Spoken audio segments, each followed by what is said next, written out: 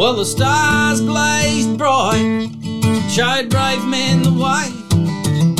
Under guns by night is where they'd lay, with a land so old and harsh, much to be uncovered. These stories we will tell on Australia Rediscovered. Come hear about it all with Rico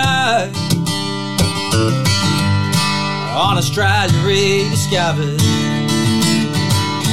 G'day and welcome to episode 5 in this, the first season of Australia Rediscovered, the podcast. Now, over the first 4 episodes, we've looked at the life, the achievements of some epic explorers, including Sturt, Leichhardt, Eyre and Stewart. And this time around, we're talking about a man who was killed with a stick by a bloke and a bunch of his mates standing around to back him up. I know what you're thinking, but no, it's not a Bankstown block party. It's the life and achievements of Edmund Kennedy, an unsung hero in Australian exploration. And of course, joining me once again, as he always does each fortnight, is my old mate Dingo Dave. Dave, how are you, buddy? Excellent, Rico. Excellent.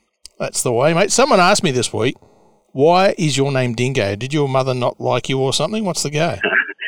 My mother loved me very much, mate. No, it was actually on a trip with you that I inherited that name.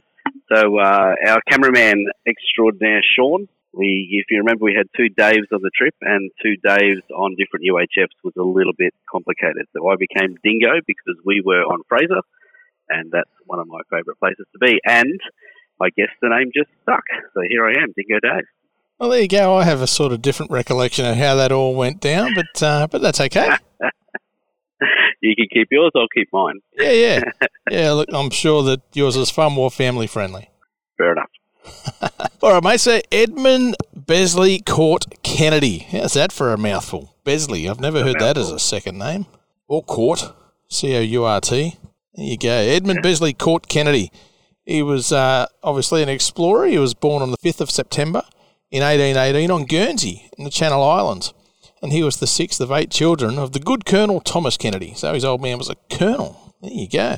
And his wife, the colonel's wife, Mary Ann, who was the daughter, and I only mention this because it's interesting, he was the daughter of Thomas Smith, who was a one-time Lord Mayor of London.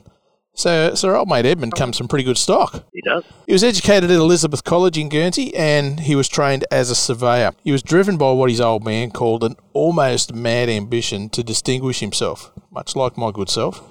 He embarked for Australia, arriving in Sydney in 1840, and while he was only 21, he was appointed as an assistant surveyor in the Surveyor General's Department. Now, I don't know about you, but I'm starting to see a bit of a pattern developing here with all of these explorers of the early to mid-1800s and gigs in the Surveyor General's Department. I think surveying back then must have been I think there would have been a lot less high-vis and high-luxes, mate. It seems to have been the place to be if you're, if there's a bit of adventure in your blood, that's where you went looking because, how much of the country had been mapped at that point? 1%, 2%, that was the place to be. So, the Surveyor General's Department seemed to have been the nurseries, if you like, for all those people who had an interest in getting out there and exploring the country.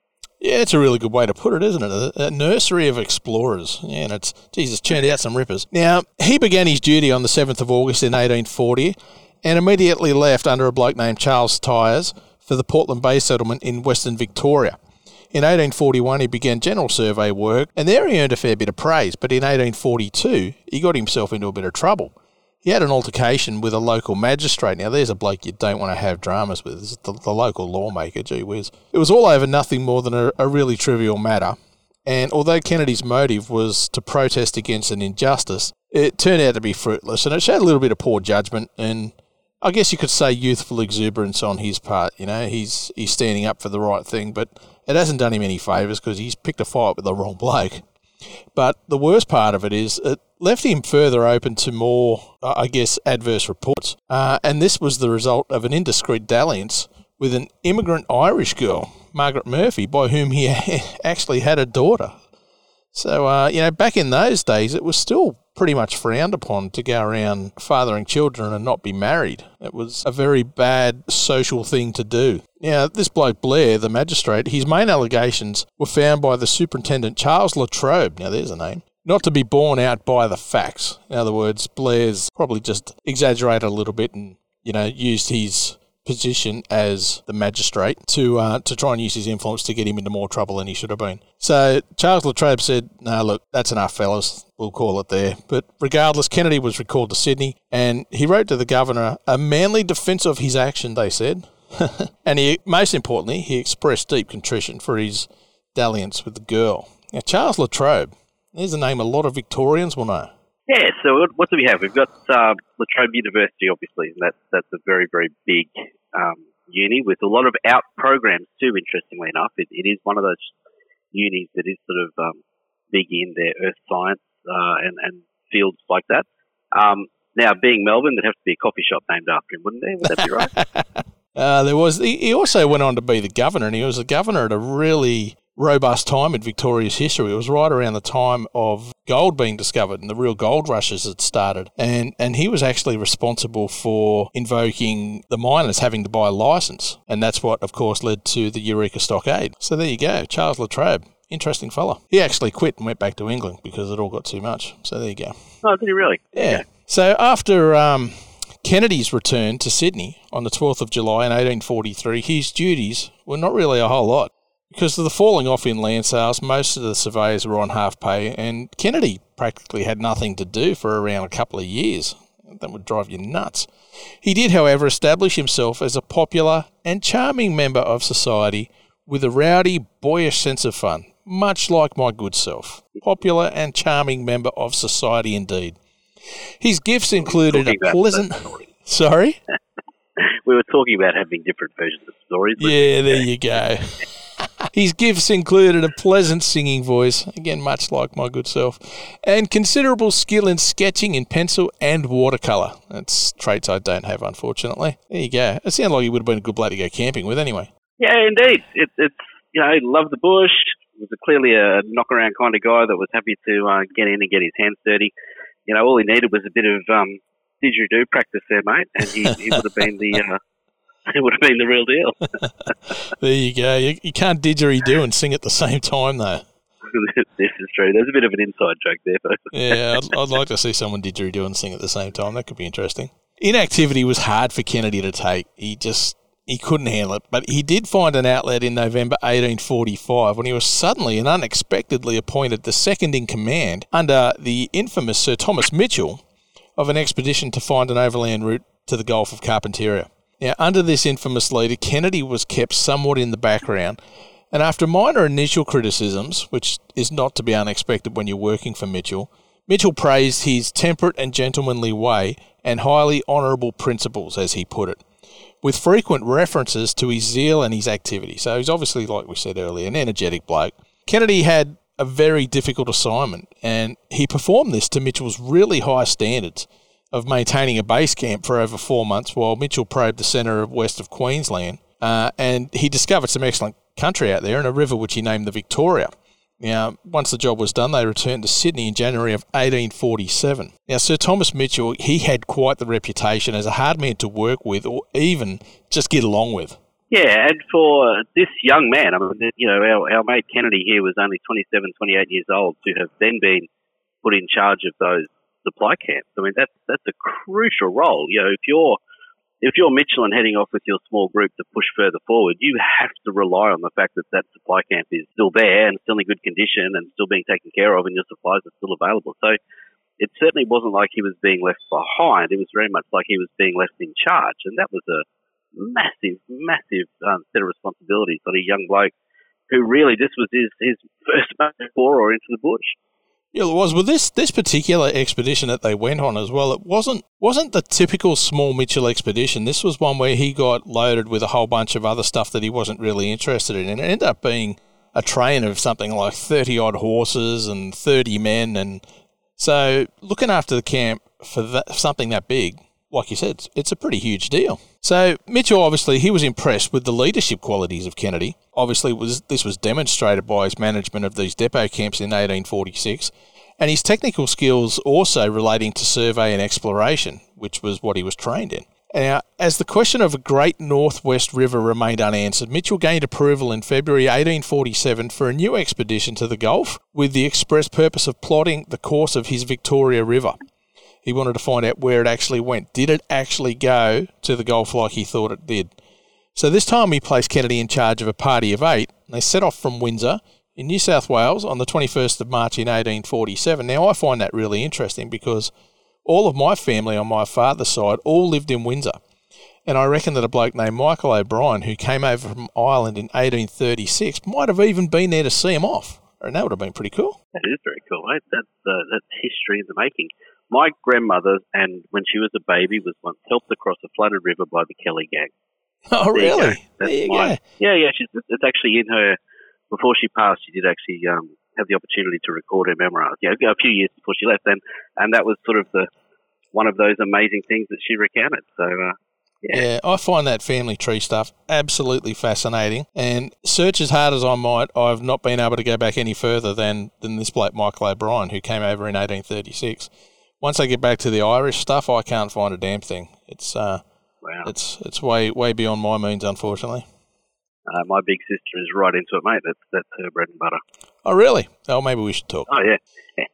All right, so Kennedy had instructions, and they were to travel via the St. George Bridge to the Maranoa River, where his earlier depot had already been, and then determine the course of this Victoria River that Mitchell had named. Kennedy had spent some time plotting Mitchell's Victoria River on the latest map of the colony, and he was struck by the fact that its general course turned towards a bend of Cooper Creek, which we know was named by Charles Sturt in 1845. If you haven't listened to the Charles Sturt podcast, which was our first one in this season, go check that out. The expedition continued northward, and now this was new territory for Kennedy. He hadn't been here before, so he's striking up some new ground. And by mid-August of 1847, he was in the vicinity from which Mitchell had been forced to return. Kennedy decided to conceal the carts and the supplies from the local Aborigines by digging a large trench in which to bury them and then proceed with pack horses. Now, who just goes, what on earth, I'll just bury this great big thing in a great big trench in the middle of nowhere? It's unbelievable. But what I love seeing is the way that things are unfolding here, as the next explorer carries on from where the others left off. So, Sturt's gone up there, and then Mitchell's gone up there, and then Kennedy's picked up from where he's left off. I think that's great. Yeah, very much so. And sort of how often do we keep linking back to Cooper Creek? How often do we find just how significant a find that was? And that's still going to come up in a number more stories, isn't it? That these people were in that same vicinity, learning what someone else had learned, being able to find in many cases the actual campsites that another explorer had used. And there's no GPS involved in this. This is just excellent diary taking. It's amazing to me. It really is. Like, we're talking a tree, one tree in the middle of the continent. Yeah. That's just unfathomable to me. I cannot understand how they did it. I'd love to learn that navigation stuff. So this river that he's now scouting, it begins to turn towards the southwest, taking them away from the Gulf. And scouting ahead, he found a substantial tributary joining the Victoria from the north, and he named it the Thompson River, in honour of the Colonial Secretary Mr. Edward Dias Thompson. The country began to dry out, and by early September, Kennedy was forced to retreat to his hidden cache because of lack of water and supplies. It's always the go out there, isn't it? The river by this time had showed no sign of turning towards the Gulf, but it looked as though it would run into the Cooper. Kennedy's plan altered, then to split the party and make a dash for the Gulf. When a buried cart was opened at the depot, it was found to have been tampered with by the natives, and a lot of the supplies had been taken or destroyed. So this left the expedition with no alternative but to head for home back to Sydney. On the homeward journey, Kennedy, he kept busy. He followed the course of the Warrego River, which had been discovered by Mitchell in 1846, until its course took him too far west. So he decided to go east, and he intercepted the Culgoa River, which is located roughly between Burke and Lightning Ridge in northern New South Wales, and he returned to Sydney in February 1848. It was later proved that the Victoria did flow into the Cooper, and thus it was renamed the Barcoo River, an Aboriginal name that Kennedy had learnt along the way. I find it interesting the way that they name things when they go out on these trips. Now, if you were to name a landmark of any great importance, you discovered it, who would you name it after and why, Dingo? That's a tough one, mate. Like, these guys are, for many of our explorers we're talking about have been naming it after the people who made it possible. So we've got, or the Queen or the King or whoever. They're naming it after a person who was of great importance to them. So I really struggle when you threw this question at me earlier today. I'm like, firstly, what's left to discover? I guess part of it.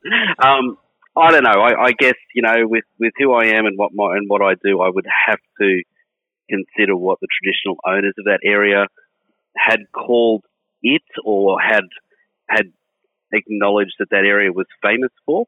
There may well be an aspect in there that they hadn't actually named themselves or hadn't actually frequented, but I'd like to think that there was some way to speak to the elders or to speak to the TOs and actually they valued in that location, and then maybe use that value as a way, I think, to name that landmark. I'm not sure. That was a really tough one for me. So you wouldn't name it after a politician, and you wouldn't have the Pauline Hanson Rangers or something?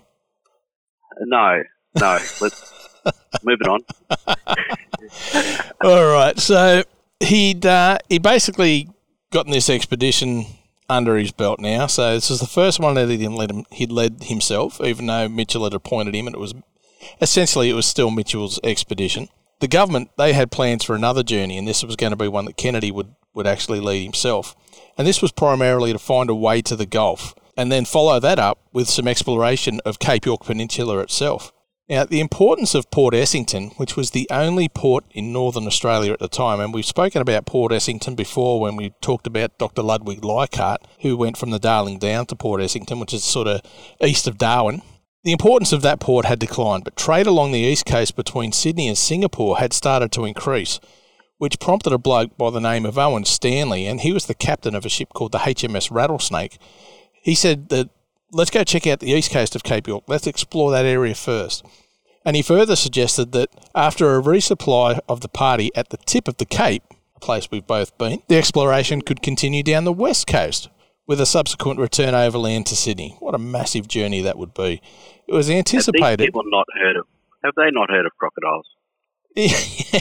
Seriously. I know, it's just crazy. It's anticipated that 18 months would be required to complete this trip. That's a long time to be away. The idea was accepted, which, again, blows my mind. You're taking these crazy harebrained screams to the government. They're going, yeah, no worries, mate. Here's your coin. Off you go. Try doing that today. And planning began for Kennedy to head to a starting point at Rockingham Bay near the present town of Cardwell in Queensland. So, for those keeping count, this is Kennedy's third expedition and the second that he commanded. Now, I'm starting to wonder at this point what his old mate Sir Thomas Mitchell is thinking now that Kennedy is leading his own bona fide expedition. Yeah, is he proud of the boy? Like, were they still, in between their trips, were they still sort of communicating with each other? Were they still sharing ideas? Like, did Thomas Mitchell feel that maybe he'd sort of been usurped and the young bloke had sort of taken a task that he wanted to do? Or was Mitchell off on some equally important adventure somewhere else in Australia? It would just be so much fun to know. And I reckon when we get around to having a chat about Mitchell, we might fill in some of those gaps. Well, it's interesting because Sir Thomas Mitchell has such a reputation for, really not liking other people stepping on his toes and stealing his thunder, so to speak. So that's what makes me wonder, now that Kennedy's got his own expedition and Thomas Mitchell has been bypassed, how does he feel about this? I guess we'll never know. Now, on the 28th of April in 1848, Edmund Kennedy and 12 men sailed from Sydney Harbour in the bark Tam O'Shanter. A bark is a boat, by the way, in case you're wondering. And it was escorted by the aforementioned HMS Rattlesnake. They arrived at Rockingham Bay in May, and once they'd landed, the party encountered terrible terrain, such as mangrove swamps, mountains, lagoons, rivers, and thick rainforests that made it almost impossible to travel with horses, carts, and sheep. And after 9 weeks of slogging it out, they travelled only 40 miles from the coast and 12 miles north of the landing point. Now, Kennedy had to abandon the carts and some supplies in a hopeless bog, and anyone who spent any time up in that region will totally understand. This is where the rainforest meets the beach. It doesn't get much rougher than this. The party was due to rendezvous at Prince Charlotte Bay with the supply ship Bramble in August, but this didn't happen because the party was firstly 2 months late. In any case, there was nowhere for the Bramble to land anyway. So things were really starting to unravel a bit for Kennedy now. I mean, we look at that area now and, we have the luxury of being able to cruise up the Bruce Highway and see the steep ranges of the Great Divide to our left if we're heading north. And then obviously the ocean to our right and sort of not a lot in between. There wasn't a lot of landing ground. There's not a lot of sort of place to make your way. So for the fact that that Kennedy's team had to turn south for 40 miles before they were able to start going north again. That must have been a tough or a bitter pill to swallow for all those guys in that crew. And the fact that they're trying to push through that kind of country with that caravan, with the horse and the sheep and the cart, where basically you would be just stepping left, stepping right around trees to get through that kind of denseness of scrub. Absolutely amazing. But yeah, who surveyed the starting point? I guess, that was part of the point, to find out what was up there. But yeah, massive task. Yeah, but surely when you look at it from the ocean side, it's still got to look like it's fairly impassable. Like, we've been up in that area. We know what it's like, especially where you've got all the mangroves and stuff like that. I don't know. It beggars belief, doesn't it? It really does. And of course we do know that there were better landing points available further north. So why was that area chosen? Was it to try and open up some of the country around the inside of Hinchinbrook, perhaps? Who knows? Yeah. Yeah. Well, look, it's little wonder that they were 2 months late, and I'm surprised that it was only 2 months late given what they had to deal with, and like you said, that caravan that they'd taken through. But by mid-November, the men and the horses all began to weaken, understandably so. It's really hot and humid up there as well, most of the year round. So the decision was taken to leave 8 men behind at Weymouth Bay, while Kennedy and 4 others continued north. Now, there was still several hundred k's to go to a rendezvous point with the ship Ariel before any hope of rescue might have been possible.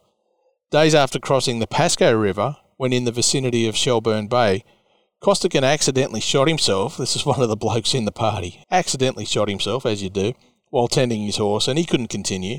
So 2 other blokes, Luff and Dunn, were left behind to care for him. Now, they were never seen again. Kennedy and his Aboriginal tracker, a bloke by the name of Jackie, pressed on towards Port Albany and the rendezvous, but they were closely followed by local Indigenous people. Now, near the banks of the Escape River, 20 miles from the tip of Cape York, Kennedy was speared several times and he died in Jackie's arms, and he was just 31 years of age. What a miserable way to die.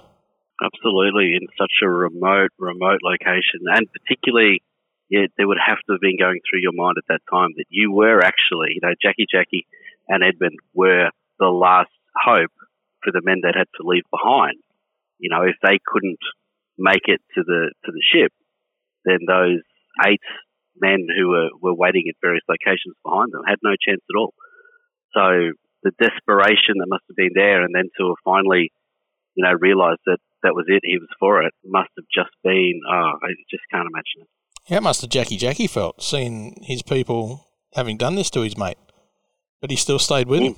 Yeah, absolutely. Jackie has been, I guess remembered, when he's remembered fairly, he is actually remembered as a man of massive integrity and determination.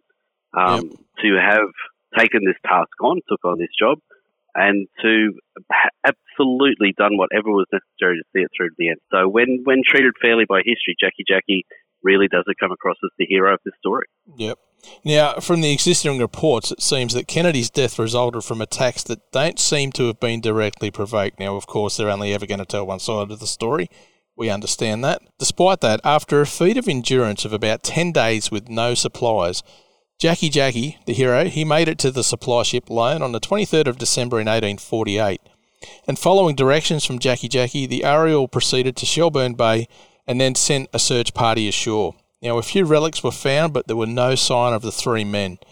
The ship continued to Weymouth Bay, where William Carron and William Goddard were found to be the only survivors of the 8 men left there. The Ariel, with its 3 surviving expeditioners, returned to Sydney in May of 1849. There you go. That's a pretty sad story and a pretty sad ending for a bloke who... He did it tough, let's be honest. He's up there in the Cape. There's not much more difficult country in Australia than the Cape. It doesn't matter what time of the year it is, but when you're up there in, February, April, May, tell you what, seriously tough going. Absolutely. And, I can't help but think that had he made it that extra 20 Ks and made it to the boat and made it back to Sydney, where else would this bloke have gone? Yeah, that's right. By the age of 31, he had done so much and made a name for himself and honestly had probably, it's probably fair to say that in some of his, particularly this last trip, he faced maybe greater adversity than others did. Where could he have found next? What other discoveries may have gone down to this man? Oh, we'll never know. It obviously never happened. Now, like all of the great explorers, Kennedy has had several places named after him and several monuments erected. There's the former electoral district. There's always an electoral district of Kennedy There is. in the Queensland Legislative Assembly, and the division of Kennedy in the Parliament of Australia are named after him.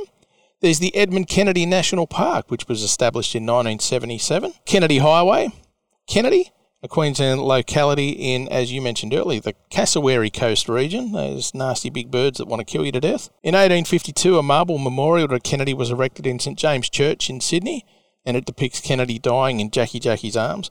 There's quite a few explorers' memorials in the St James Church in Sydney. I'm going to have to go and check that out. The centenary of the expedition was commemorated in 1948. So in May 1948, a monument to Kennedy was erected in Cardwell.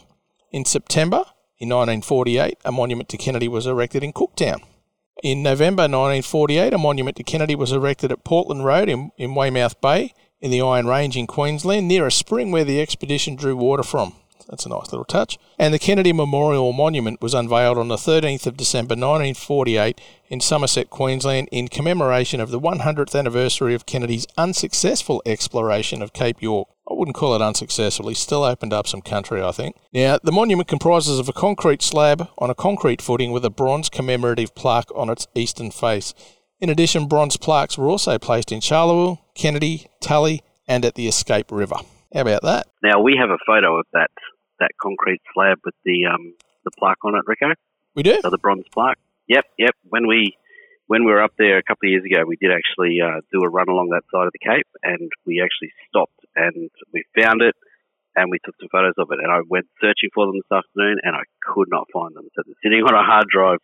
Drive somewhere. Would love to be able to put those in the show notes, but yeah, never mind. Anyway, we were there. All right, we're going to have a quick break, and after the break, Dingo Dave's going to come back and he's going to share his top 3 places that you can visit yourself in your own four-wheel drive to get a real feel for the sort of country that Kennedy explored and spent so much of his time in.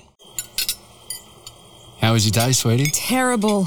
A deal that I've been working on for weeks fell apart and... Yep. Sounds like the time the gearbox went in my patrol. How is that the same, Terry? If you really love cars, Auto One.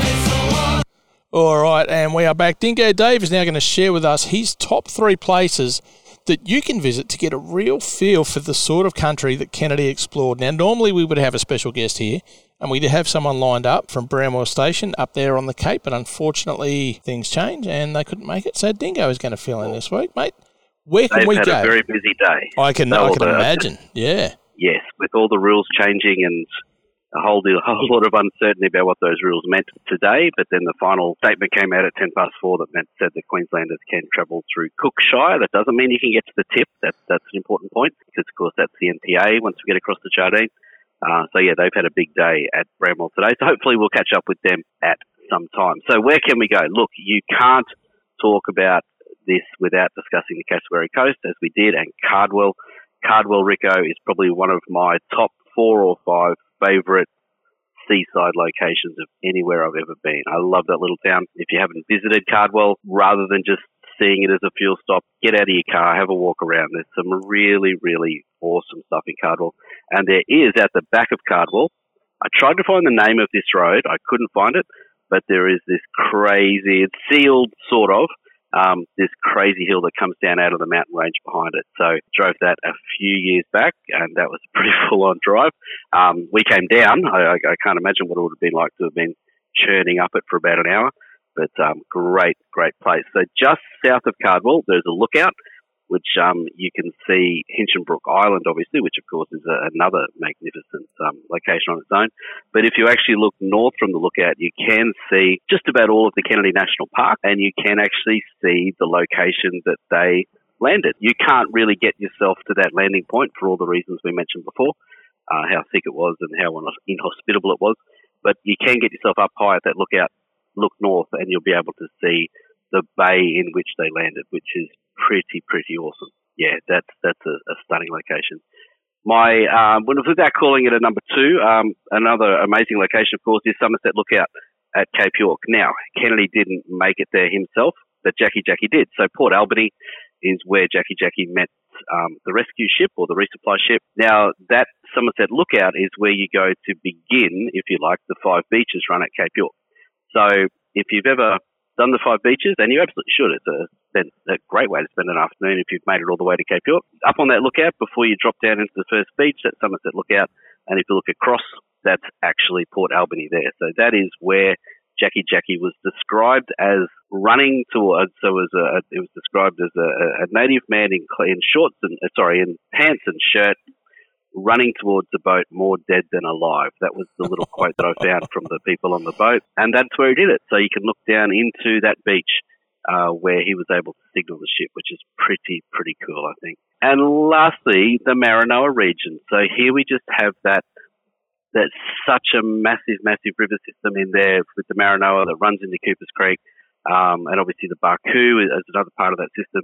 We just have so many incredible locations out in Western Queensland that all feed off these river systems. You know, there was a description earlier of the rivers sort of just turning into a series of channels. Well, today we call that the Channel Country, don't we? There is so much land, so much to explore. You know, you and I are going to be out there in a couple of weeks. As I make my way back north through Queensland, I'll be going through Sargo, I'll be going through a few other places which are, of course, so heavily associated with all of that exploration through that Channel Country back 150 years ago. So there we go, the Kennedy National Park. We've got then the Somerset Lookout looking down to where Jackie found the boat, and then just the wide expanse of all these places that were opened up by these explorers who were exploring the Maranoa and all that link into Coopers Creek. Oh, there you go. There's a few cracking spots to add to your must-do list when you're heading up through Queensland, and in particular up to the Cape. Somerset's really cool, actually. There's the grave there as well of a bloke called Frank Jardine. Of course, the Jardine River, named after the Jardine family. So plenty to see there. Now, before we go, I wanted to quickly talk about our Australia Rediscovered tag-along tours. So we just got news today, our epic Coffs to the Border trip for August is now sold out, which is amazing. But there are a few spots left on our Outback New South Wales tour, and we're going to visit some of the places that was made famous by Charles Sturt. So if you're enjoying the podcast and you're into your history, this is a tour that you are not going to want to miss. Now, if you'd like to know more, head to rico.com.au, but don't muck around. There are only a handful of spots, not even a handful of spots left now. I think I've got 3 spots left. It's going to be an absolute corker, mate. Kicks off on July the 20th of this month, Dingo. I cannot wait, mate. I am looking, if I had to pick one spot I'm looking forward to the most here, it's Milparinka. I really enjoyed our quick visit there a couple of years ago. I'm absolutely looking forward to being able to spend a little bit more time in Milparinka, and obviously Milparinka leads you into Tibooburra, and then Cameron Corner is literally just around the corner from there. So that top-end corner country is going to be very, very special. It is also going to be very, very cold. So I hope you're preparing for that, mate. I just picked up my new Darchi -12 sleeping bag. And, yes, the Cold Mountain sleeping bag. I've got one of those myself. It's a cracker. Oh. And once you're inside that Dirty D swag, mate, you'll be as right as rain. Not a problem at all. Shall. Now, what am I looking forward to out there? I tell you what, all of it. It's a long list. Poking along the Darling River, the south end below Wilcannia, and then the north end of it as well. There's some great pubs along the way. We're going to go to White Cliffs and check out some opal mining there, and who knows, maybe strike it rich and retire. And then, of course, the further up north we go, we're going to end up at Sturt National Park. I love it up there, and the jump-ups. It's just, it's magnificent, fantastic country. And every night you're going to be treated to one of the best sunsets you will ever see anywhere in the Outback. Let me tell you, you haven't lived until you've experienced an Outback New South Wales sunset, I reckon. This is true.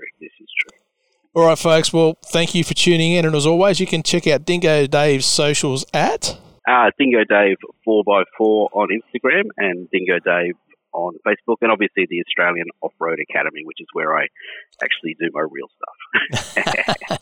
All right. Well, you can check out me, Rico, at the Rico page. Just search for Rico 4x4 and take a look and like the Australia Rediscovered with Rico page while you're there. And don't forget, you can join us on one of our tag-along tours. Just head to rico.com.au. Thanks, folks, and we will catch you next fortnight.